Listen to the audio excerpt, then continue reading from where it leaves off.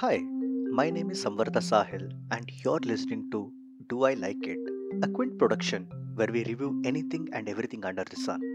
In this episode, I will share my views on the Kannada film Photo, directed by Utsav Gonwar, which was premiered recently at the Bangalore International Film Festival.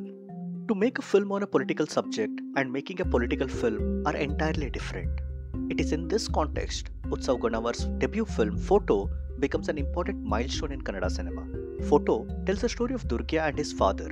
Durgya is a primary school going boy in the Raichur district of Karnataka, and the father has migrated to Bangalore where he works as a laborer earning daily wages. Durgya has been promised a trip to Bangalore during vacation. His excitement is not just to meet the father, but also to get himself photographed against the backdrop of Vidhan Sauda, the state's legislative assembly. When the pandemic hits, the school announces a 2-week vacation. It is believed things will soon get back to normalcy.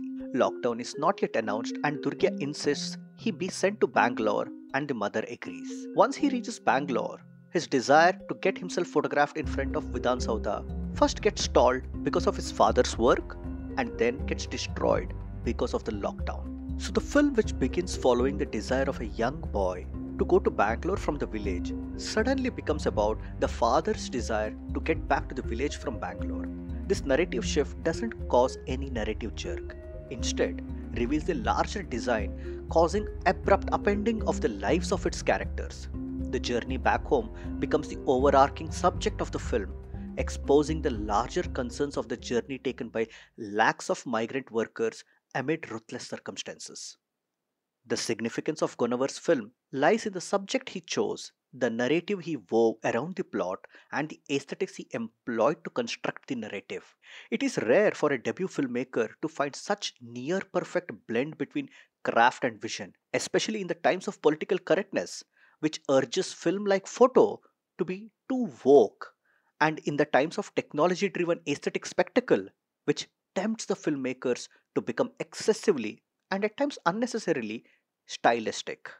The film's visual design superbly supports its narrative. When the film begins, we see all the characters in close proximity. When Durgya moves to Bangalore, the frames get wider and the characters shrink within its bounds. Once Durgya and his father move away from Bangalore, desperately wanting to reach the village, the frames become not just wider but also emptier to make the characters appear small, isolated, and helpless. As things start going down the hill, the film employs aerial shots to depict the characters being reduced to dust, turned almost invisible and insignificant. The visual design of the film is worked out well. Photo de dramatizes a dramatic moment in history without diluting the human condition it depicts. The merit lies in it not getting too entangled in facts and information. The film's victory is also in the rhythm it captures. The teherav of the film and its images, achieved by the director and the editor, not just makes us feel the journey of the characters and workings of the system that push them to the limits, but also makes us ponder over the film's narrative nuances. Photo exemplifies both political creativity and creative politics. The central focus of the film is the exodus of the migrants during the lockdown to highlight the imbalance between the state and its subjects. Though this is the central focus, it doesn't blindfold the filmmaker from paying attention to the caste politics in the village, the gender politics in the house, and the class politics. The neatness with which all these elements are woven together is just a glimpse of the fact that the film is driven by political consciousness and not political correctness.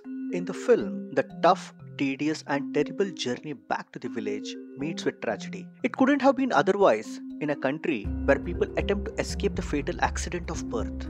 The journey of Durgya and his father reveals what makes the short span of life between birth and death fatal. What causes the fatality of life is neither personal or accidental, it is structural. Photo reveals this structural violence as it tells the moving tale of a father and his son. Do I Like It is a Quint original podcast, executive produced by Ritu Kapoor and Shelly Walia, hosted by Samvartha Sahil and produced by Pratik Ladhu and edited by Kriti Ghai. Thank you. You were listening to the Quince podcast.